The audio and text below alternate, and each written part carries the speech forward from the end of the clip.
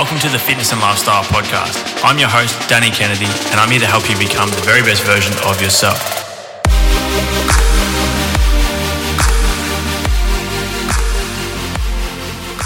What's up, guys? Welcome back to this week's episode of the Fitness and Lifestyle Podcast.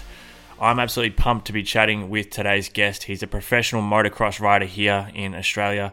He's the reigning MX1 champion. He's racing in the Australian Off-Road Championship this year, as well as if MX1 wasn't enough.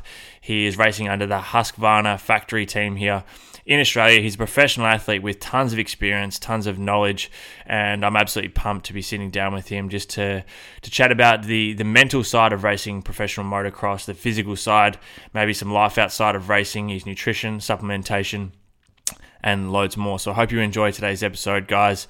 If you do enjoy the show, please do take a screenshot of this episode on your phone, post it up on your Instagram story for me, tag myself, tag Todd. I'll have the link to his Instagram in the show notes below. But now let's get stuck into the interview. Todd, welcome to the show, man. Yeah, hey Dan.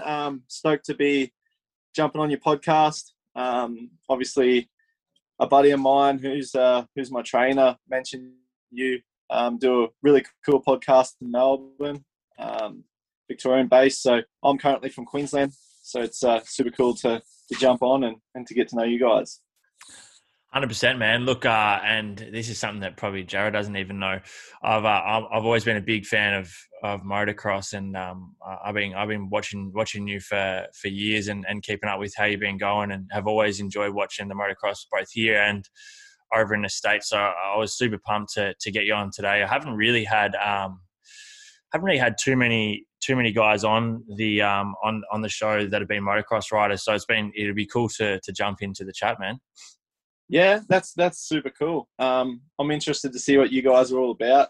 Obviously I've got a lot to do with Jara and that side of, training and what goes into that. So I'm keen to sort of have a chat both ways. Awesome, mate. Well, let's give the listeners a bit of an idea of what you're about and where you've kind of started off and where you're currently at today. I mean, there's lots to dive into.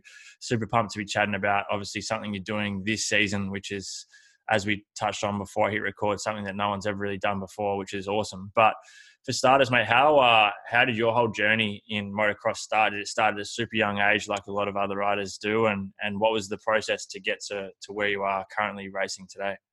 Yeah, so everyone's got their own little story, and mine's began up in Atherton. It's a little country town up from Cairns in far north Queensland.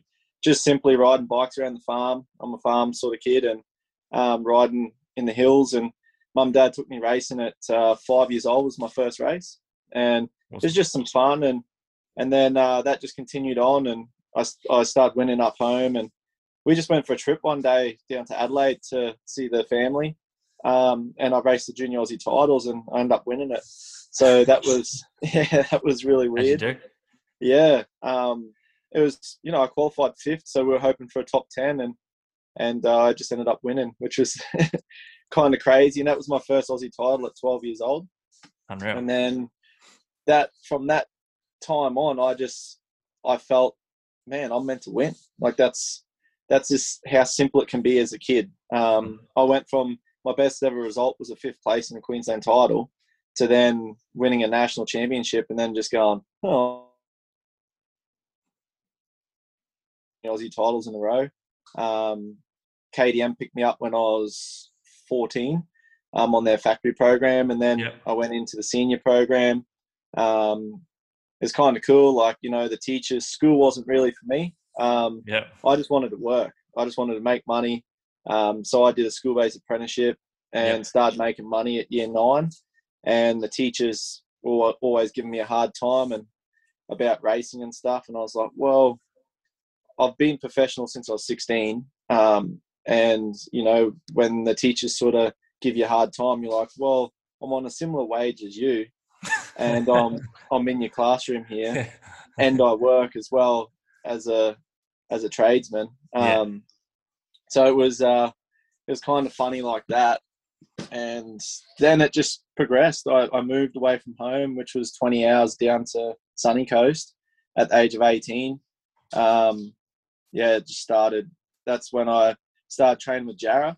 Yep. So we built our relationship around there, and it progressed. From there, I ended up landing myself in Europe at 21, and yeah, raced over there for 3 years. Come back here, and then long story short, it's the World Championship stuff's sort of gone for me. That's it's 19 rounds around the world, and it's a lot on the body and everything. And I love where we live. I've landed myself in Burleigh Heads. We go surfing most mornings. We walk across the beach. Yeah.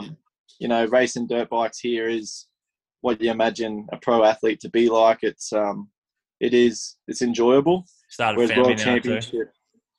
World Championship, it's a slog. Like most of your time's on the aeroplane, training. There's a lot of media commitments. It's just a different life.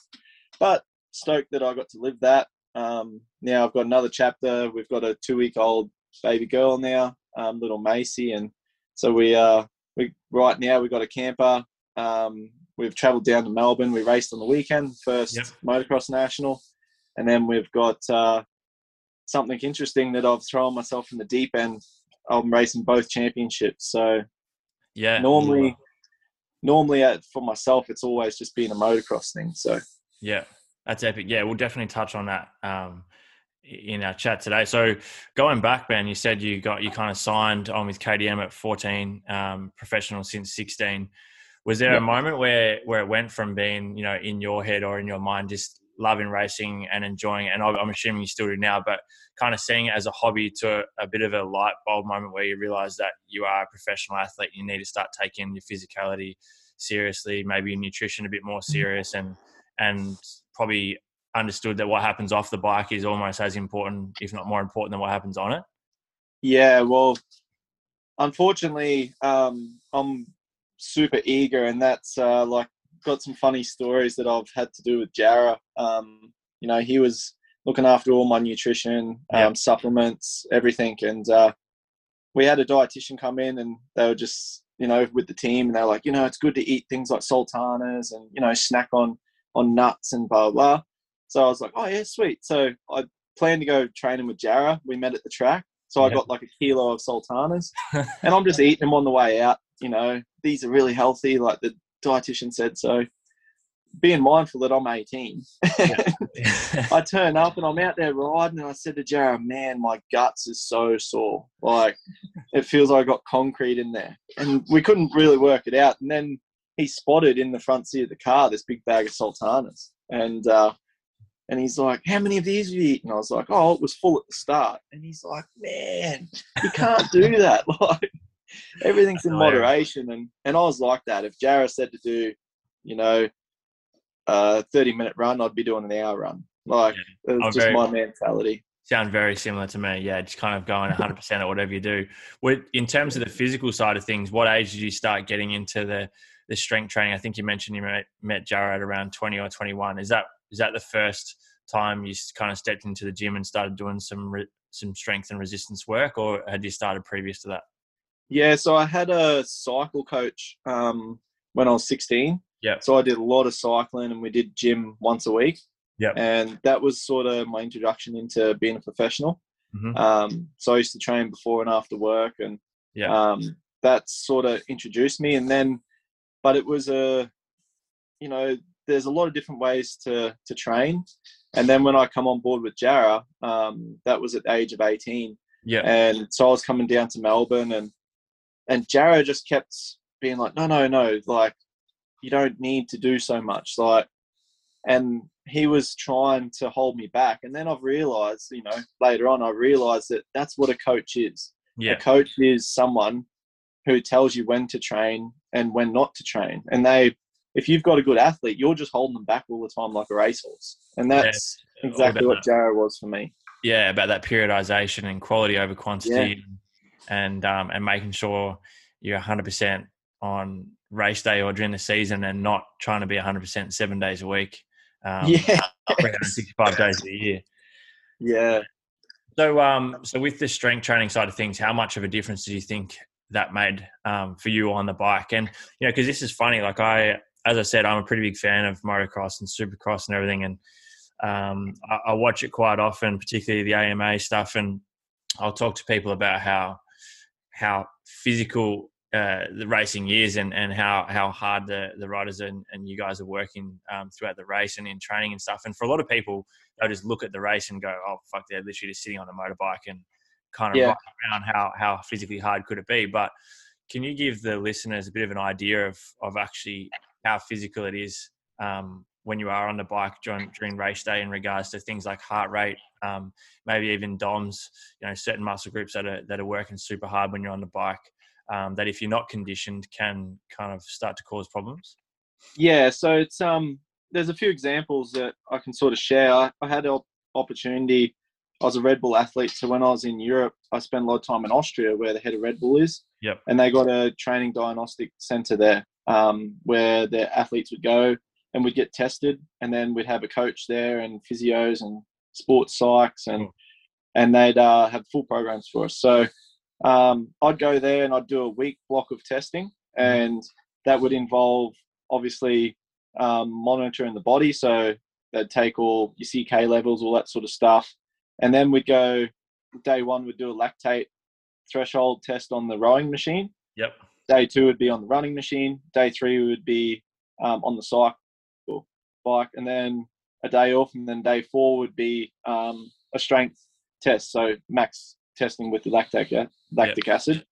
So I'd asked those guys, and I'm like, "Oh, so why are we doing all three?" And they said, "Because a motocross rider is the most physically demanding sport that we test for." They said, like a runner, they just do the running test.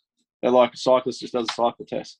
Said, but you guys hold a really high heart rate for a long time, and you just need to be strong. You're muscling around a 110 kilo motorcycle. Yeah. It has a lot of core. So that's just from a testing side of things. And that's when I was like, oh yeah, because lots of people, you just screw a throttle, mate. Yeah. And I'm like, it just seems funny that I don't have to train. And like last year I went and did a 50 kilometer cross country trail run and race, took us 8 hours. But most people can't just go off the couch and do that sort of stuff. Exactly right. Because of the different sorts of training that we do.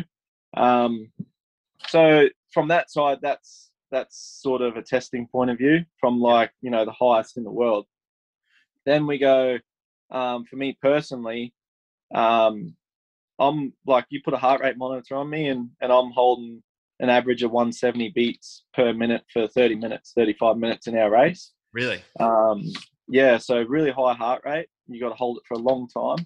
Yeah. And when you see us do, VO2 max tests or, max rowing tests or stuff, most motocross riders can hold the high heart rate for a really long time. Because that's what we do. But at the same time, we've got, 5 kilo motorbike boots on, big heavy helmet on, 450 with 60 horsepower under us that weighs 110 kilos trying to buck us off. So we're forever, up and down, sitting up and down, up and down. So I think the other side of it that people probably don't take into account is the focus side of things. Like, I mean, it's not only the physical side, you're also having to be switched on the whole time. Like, one small mistake can be catastrophic to not only the race, but your life. Physically, That's exactly right. I always say, swimmers, you just jump in the pool and you just go as hard as you can until you could pass out if you want. And same with cycling. I've had it where I've vomited and, there's no problem. There's no consequence. But for us, you got to jump 100-foot triple for 30 laps in a row. When you're pushing your body and you can't hang on and, you've got 50 horsepower and you start getting whiskey troll, it gets very dangerous.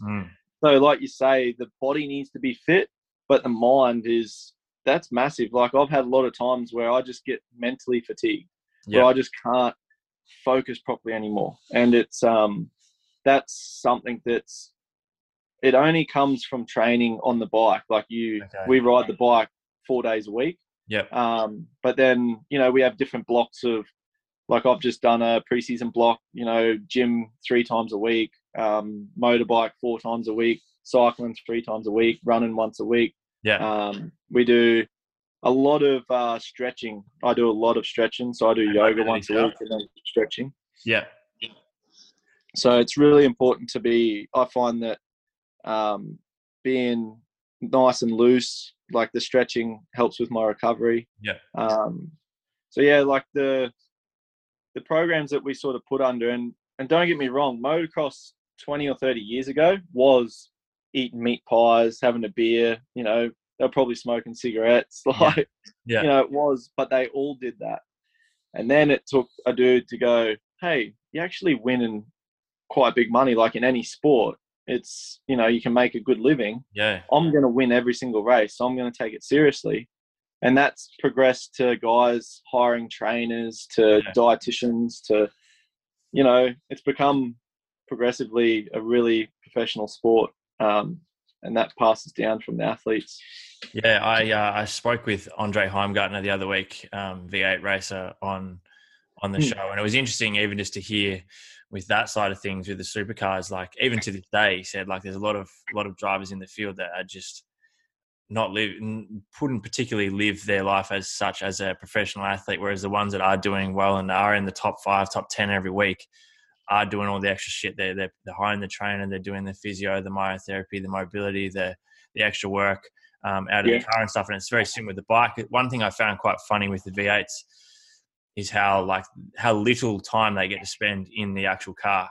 Throughout the off season, I would imagine you guys are on the bike a shitload, doing plenty of work physically, but also out on the bike and riding and stuff like that. And you touched on, with the mental side of things. I wouldn't mind kind of touching on, like, diving into that a little bit. Are you, do you do much in regards to mindfulness with any types of meditation, or do you have any kind of morning routines or anything like that you do on a daily basis, but also maybe a pre-race ritual to get yourself in the right headspace? Yeah, so that's an interesting question, because when I was at Red Bull, that was something that the sports psych picked up on, is they hook you up, put all these things on your brain to monitor brain waves and all this kind of stuff. And I can't sit still. Like I'm moving all the time. So what they got me doing was meditation. So every time I was on the airplane, I had a little device that you hook on your ear and you just plug it in your phone, and it just works on your coherence, which is your breathing and your brain waves and your heart rate. And you just try and relax your body, but stay focused. So it's a state of mind where you're really focused, but your body's relaxed. And that's something that I really worked on. So that's that mindfulness that you're speaking about, because as an athlete, we train all the time. And if I'm wired all the time, sitting at the airport or stuff like that, it doesn't give my body a chance to relax. Burn out super quickly. Yeah. And that dives into a little bit of caffeine as well. Like I started going with decaf, like I love coffees, and I started to do that. And I just found my energy levels just started to go through the roof. Okay. So in times like at an airport, if I've got a 2-hour layover, and I'm just sitting at the airport drinking coffees, when I should be relaxing, my body's revving, and that's something that I really found positive for me, was using caffeine to perform, not just as an everyday thing. Yeah. So, and it's easy. You go to I was going, to the cafe and getting coffee in the morning, go to the airport, get a coffee, and you don't realize all of a sudden you've had 3 or 4 coffees just cruising around for a day off. So I love coffee, so I drink decaf. I can't tell the difference. And I started to just find I'd wake up in the morning and I'd have so much energy. I'd jump out of bed, opposed to, I read an article where they say, like, you're having caffeine and then you actually start to decrease because of your body's not recovering. Yeah. So I found in the mornings I was waking up and I was saying to my fiance Jill, man, I feel like I've got chronic fatigue. Like I'm just dragging myself out. You've been asleep. Yeah. So that made a big difference. And like I said, I really enjoy doing the stretching, and I do yoga once a week. And yoga is almost like that mindfulness, the really being grounded and feeling that relaxed state of mind. And I would imagine And as well, like you said before, averaging 170 beats per minute on the on race day throughout a 30-minute moto. If your heart rate's also way up above 170 when you G'd up before a race and you're kind of overexerting your energy before you've even left the gate, that can't be good for maintaining that energy level throughout the race as well. Yeah, that's exactly right. And a massive thing, I actually did a podcast with Coach Rob. He's a top trainer in America. Yep. And we touched on a few things, and I started talking to him and become really friendly with him. And he's big on sleep and monitoring his sleep with his Garmin watch. And so I started to do that and really focusing on your deep sleep.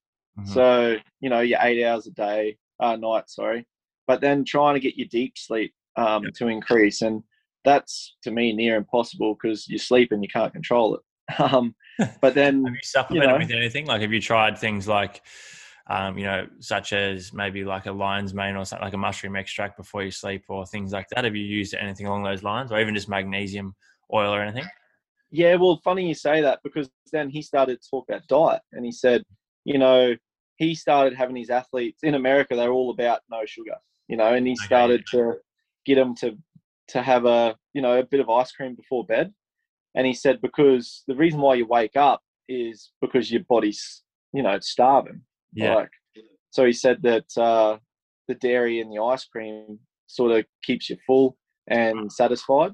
So I just have like a little bit of ice cream at night. He also said walnuts, and he was really big on your natural fats, like your avocados and stuff like that. Yeah. Okay. And bit of diet change. Also, I was listening to a mindful app, so just about your breathing and stuff before you go to bed. Mm-hmm. And I found, like, if I went to bed, Jara was really on to me about blue light. So, I always put my phone in airplane mode and try and do that. And I find that it increases my deep sleep, but super hard thing to do. But when I do get my deep sleep, man, you feel good the next day. Shit, yeah. Like, do you use like the blue light blocking glasses and stuff like that? No, I don't. Yeah, sweet. I mean, these just look like a shit pair of glasses, but they're literally just like, there's so many different companies that do them. I'll text you a link to the company that I got these from, but I chuck these on when I remember anyway at night time. Yeah. If I am using my screen stuff, I put these on for kind of 1 to 2 hours before I jump in bed. If I'm using my phone, laptop, TV or whatever, it's meant to help block the blue light. So once you get into bed, that part of your brain has been switched off already for an hour or two before you jump in, because it does make such a significant difference. I've had the founder of the Swan Week glasses, the Swannies, who they're one of the first companies to make these. He jumped on the show a year or two ago, and just the facts that he was telling me about how much it impacts your sleep, and the deep sleep in particular, was crazy. So yeah, whenever I remember now, I chuck these on, and it makes a big difference. I'll text you a link after this and give them a try. Yeah, that'd be awesome, because I'm always trying to chase, because I know how much of a difference it makes, but it's, man, you're asleep. It's really hard to try and increase that. Like, I'm so used to just numbers and doing it, being mindful of what's going on. Whereas this is something that essentially, you can control it leading up, but you go to sleep and you wake up in the morning, you're like, oh, I only got bloody an hour that night.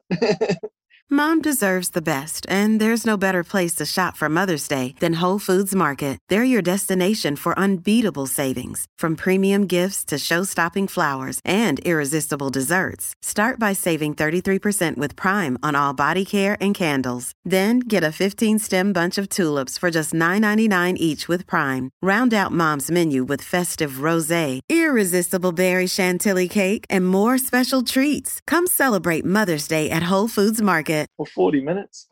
And touch just before we move on from the mindset side of stuff, have you had any kind of major stacks or major injuries where you've struggled mentally coming back onto the bike, particularly maybe on race day or whether it was on like a trip or whatever it may be, that where you come up to that in the next time you're on the bike and you kind of have that second guess or the fear of doing it again? Has that affected you at all? You've been pretty good with I just jump back on and straight back into it.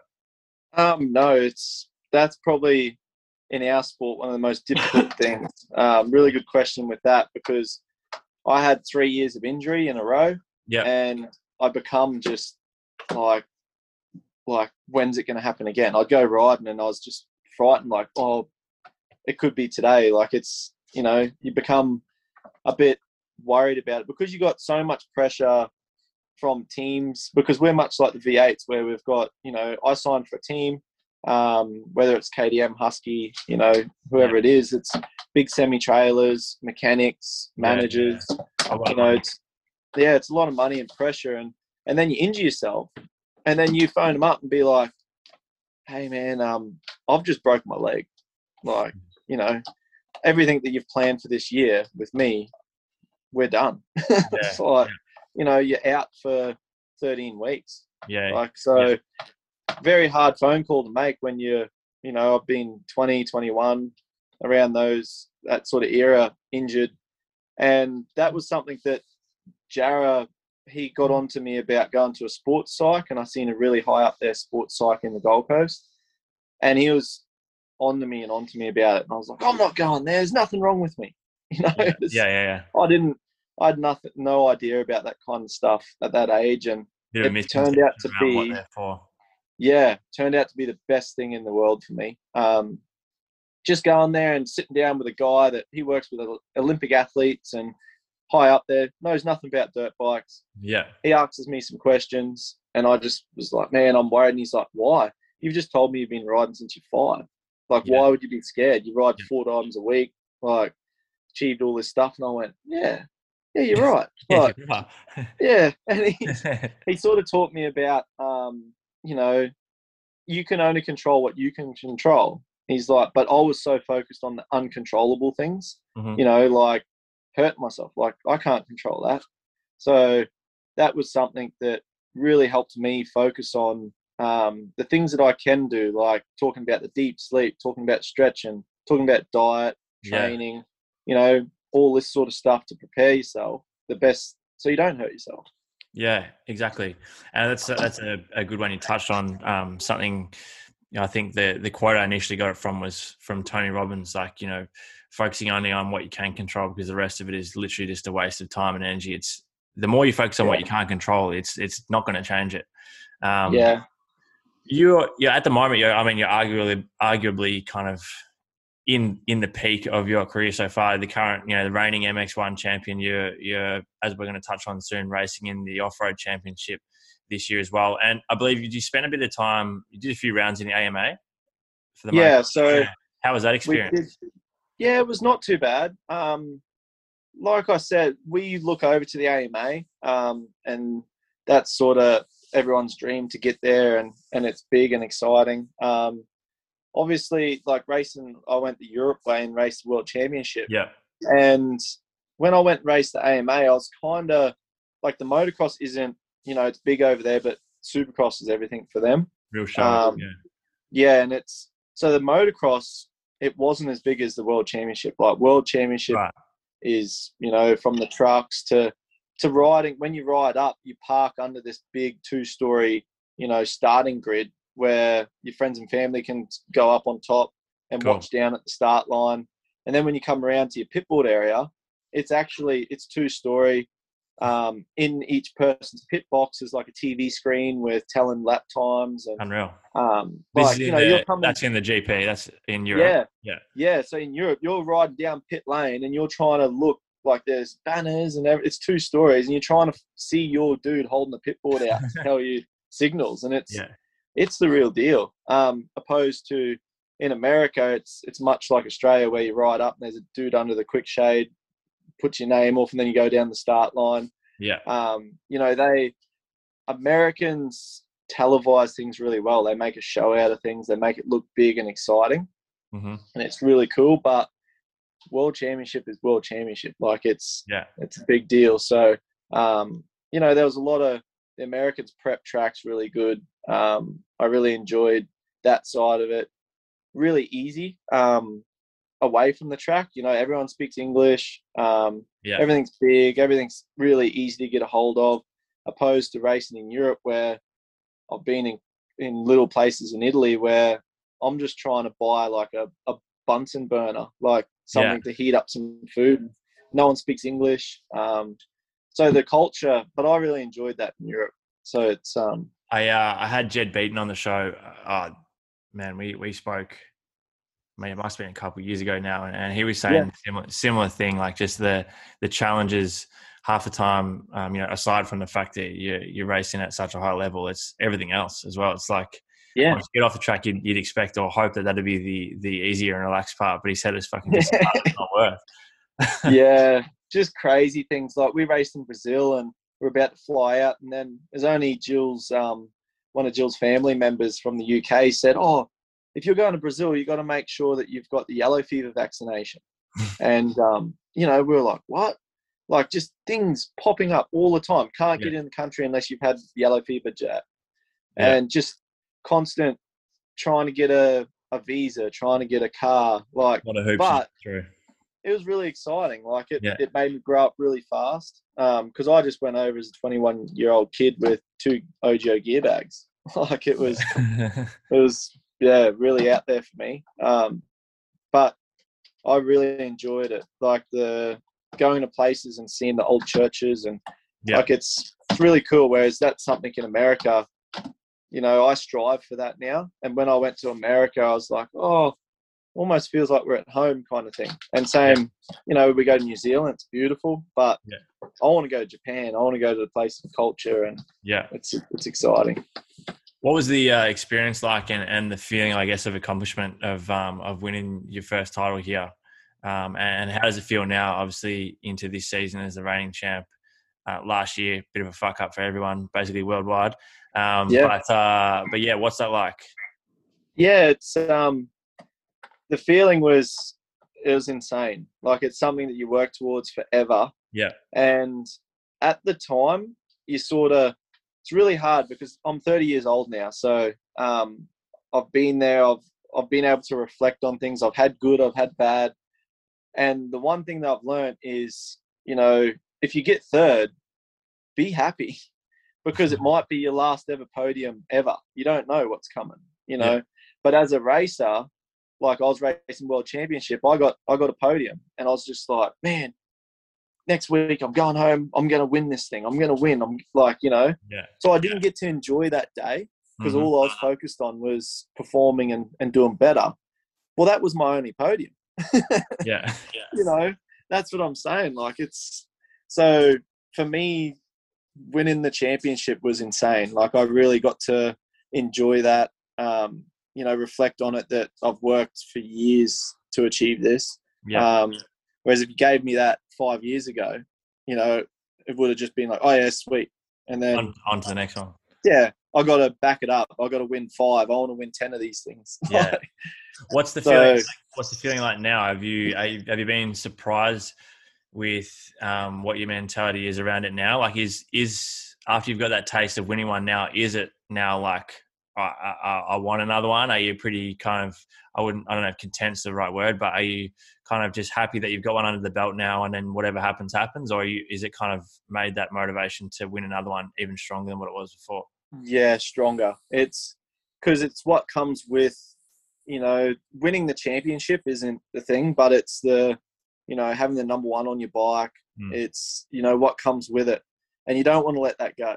Yeah. Like that's probably the biggest thing. And it's hard to go into each race now because you want to win, but a championship isn't won in one race, but you can lose the thing in one race. So you got to kind of keep a level head, and when you feel good, you go for it. And a championship's, it's tough, and ours is tricky now. Like on the weekend, we had young Regan Duffy win, and he's the young gun, so that's exciting. And that's where we see, and I've been there a million times where I was in his position, and then you're racing older dudes with experience. So I'm excited to flip that coin and be the older dude and going against the young kid. And I think it's going to be an exciting championship for us. How many rounds is it for the championship here? So we got 10 rounds. 10 rounds, and that finishes up in what month? Over how many months? August.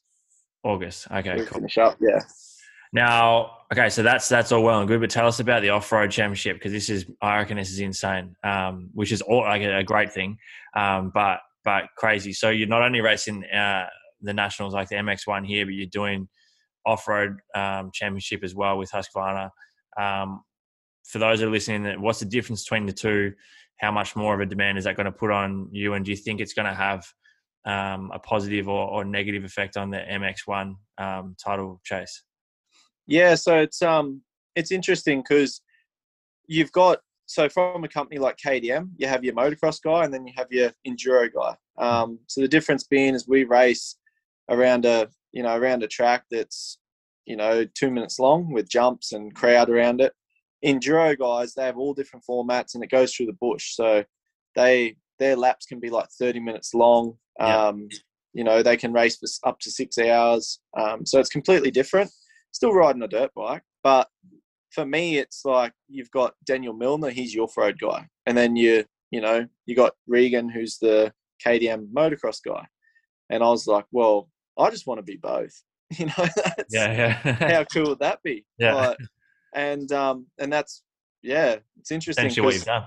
Yeah, like KDM have exactly that. They've got their motocross guy and their off-road guy, and then Husqvarna have got me for both, which, doing like your photo shoots and video shoots and stuff, it's kind of cool because you see all the other brands with their guys. Yeah. And then I'm just doing both. So the workload is double. That's what it is, because we got 12 rounds of off-road and 10 rounds of motocross. They slot in between. So I'm assuming obviously none of those clash. No. So there is one weekend in Queensland where I'll ride 6 hours on the Friday of off-road, 6 hours on the Saturday of off-road, and then Sunday we've got our motocross round. Yeah. So big weekend. It's achievable. Like, I can handle that. But the only issue is when I turn up on Sunday and race motocross, those guys haven't been on the bike. They're fresh as. You've been on and there I've just done 12 hours. So yeah. Obviously supplementation, nutrition, that's going to play such a huge role around weekends like that. But not even only that weekend, all the other ones as well, when you've got guys that are just out practicing and you're out racing for 6 hours. Yeah, that's right. The cool thing, like you mentioned before, like the positive with it is it keeps me young. Like, I feel like I'm 16 again. I'm going to these off-roads and I've never raced them before. So I'm going there and I'm like, kid on the block. Yeah. So what's the format? Like, how's this work? And like, so you'll tell me you're riding for 6 hours, like with a bum bag on and, like it's all new. Whereas motocross, I've been doing it for 15 years. Like, there ain't nothing new. It's I guess it kind of keeps that refreshing as well, being able to turn up to a motocross track and not having spent the previous, 2 weeks thinking about that race. You've had your mind on other things and you can rock up and enjoy it, probably essentially enjoy it a bit more. Definitely. How are Husqvarna with that? Were they like, did you approach them and ask if that was like, if you can do it, and they just kind of had to think about it? Or what was the go there? How'd that come about? Yeah, they weren't super stoked about it, because they want you to really focus on your discipline. But, they allowed it. It's good press. It's, we just got to make it happen. And why not? Like, exactly. It's kind of, I think it's great. Like I said, it's really exciting for me.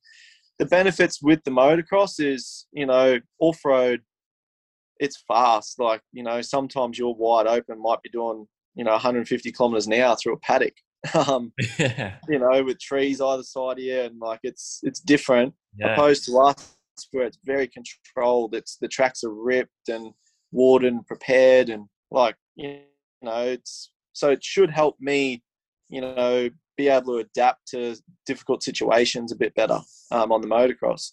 So, I can't see it as a negative. 100%. Well, mate, all the best with the year ahead. And before we wrap things up, what have you got anything in mind for kind of post career? I mean, obviously you're not thinking about slowing down anytime soon, but is there anything that you're kind of working on, or anything that you've kind of noticed that you enjoyed over the years that's not on the motorbike that you'd like to pursue post racing? Yeah, so there's the COVID thing was a really interesting time for me. It was in March last year. So around this time last year, I lost my job straight up, no income anymore. Yeah. So then obviously we got on the JobKeeper thing, and I just went, man, never in my life is the government going to pay me to make a business. So that's what I did. I just started, making some businesses, and we started with a training diary. And then I was actually talking with Jarrah, and he does, he's built supplements, around myself over the years with different bits and pieces I have problems with. So he's helped me out with that, and we went, oh, let's make a protein bar. So I started started my brand up just like T-Dub, which is TW. And that was like a bit of a fan thing. And then people kept asking, what's T-Dub? What's T-Dub? And I was like, oh, no one knows what it even stands for. So that's pretty cool. Yeah. It's not like I'm starting a brand like Dick Smith do, or anything can use their name. Yeah, I'm not really exactly. Yeah. Exactly. Right. So yeah, I just started that. And so Jarrah and I did a protein bar because I was doing heaps of cycles and wanted something to eat while I was cycling. So ventured off in that direction. Then I was running T-Dub coaching clinics, and that's blown up. So that's motorbike coaching. Yeah. So that went through the roof. And then, I had a mechanic there. I'm sponsored by Snap-on Tools and got a fully equipped garage there. So I went, I'll start up a workshop. So performance workshop. So I got on the tools and in that time and started doing a T-Dub garage. Yeah, and awesome. That really ramped up. And then there was a time, all the sponsors pull out and stuff. And I went, I'm going to make my own riding gear. How hard can it be? So I started sourcing, gear companies, went to Pakistan, went to China, went to all these places, got samples, dealt with the factories direct, got that happening. And then, long story short, worked on that for 8 months. And on the weekend, we've got TV now. So we're on SBS. Yeah. And Fox. And cool. Yeah, and launched my own riding gear brand. So I've been wearing my own riding gear. And is that something that you're just wearing? Are you selling that like e-commerce? Like, can people purchase the gear as well, or is it just for you on race day? No. So I've started a little junior team as well. Cool. So I'm helping out some kids, so they wear my gear. I've got about 10 guys that I'm sponsoring. Fantastic. So they got my gear, and then mid-year. So I'm still doing samples, and I want it to be the best. So I'm, I'm refining it, and then it'll be for sale mid-year, hopefully. Awesome. So we've got a website. We'll have all the links to any of your socials and website and stuff below anyway. So anyone that kind of cool. can check it out. My partner, Danielle, and I, we just launched an activewear label cool. 2 weeks ago today. So I know the feeling like of sampling. We kind of spent 12 months going back and forth and getting set up and receiving some horrible samples and some that you like, miscommunications and all this type of stuff. So it's exciting though. That's awesome. Yeah, it's really cool. And the coolest part for me, I've obviously done millions of photo shoots and stuff like that, but to have our junior guys, like, they don't really get this stuff till you turn pro. Yeah. So I've got all the kids, I've got them in the gear and stuff, and from ages from like 5 all the way up to 15. And I've organised a video photo shoot, and to see them out there riding with your gear on, I've never had a feeling like that before. I was tripping out.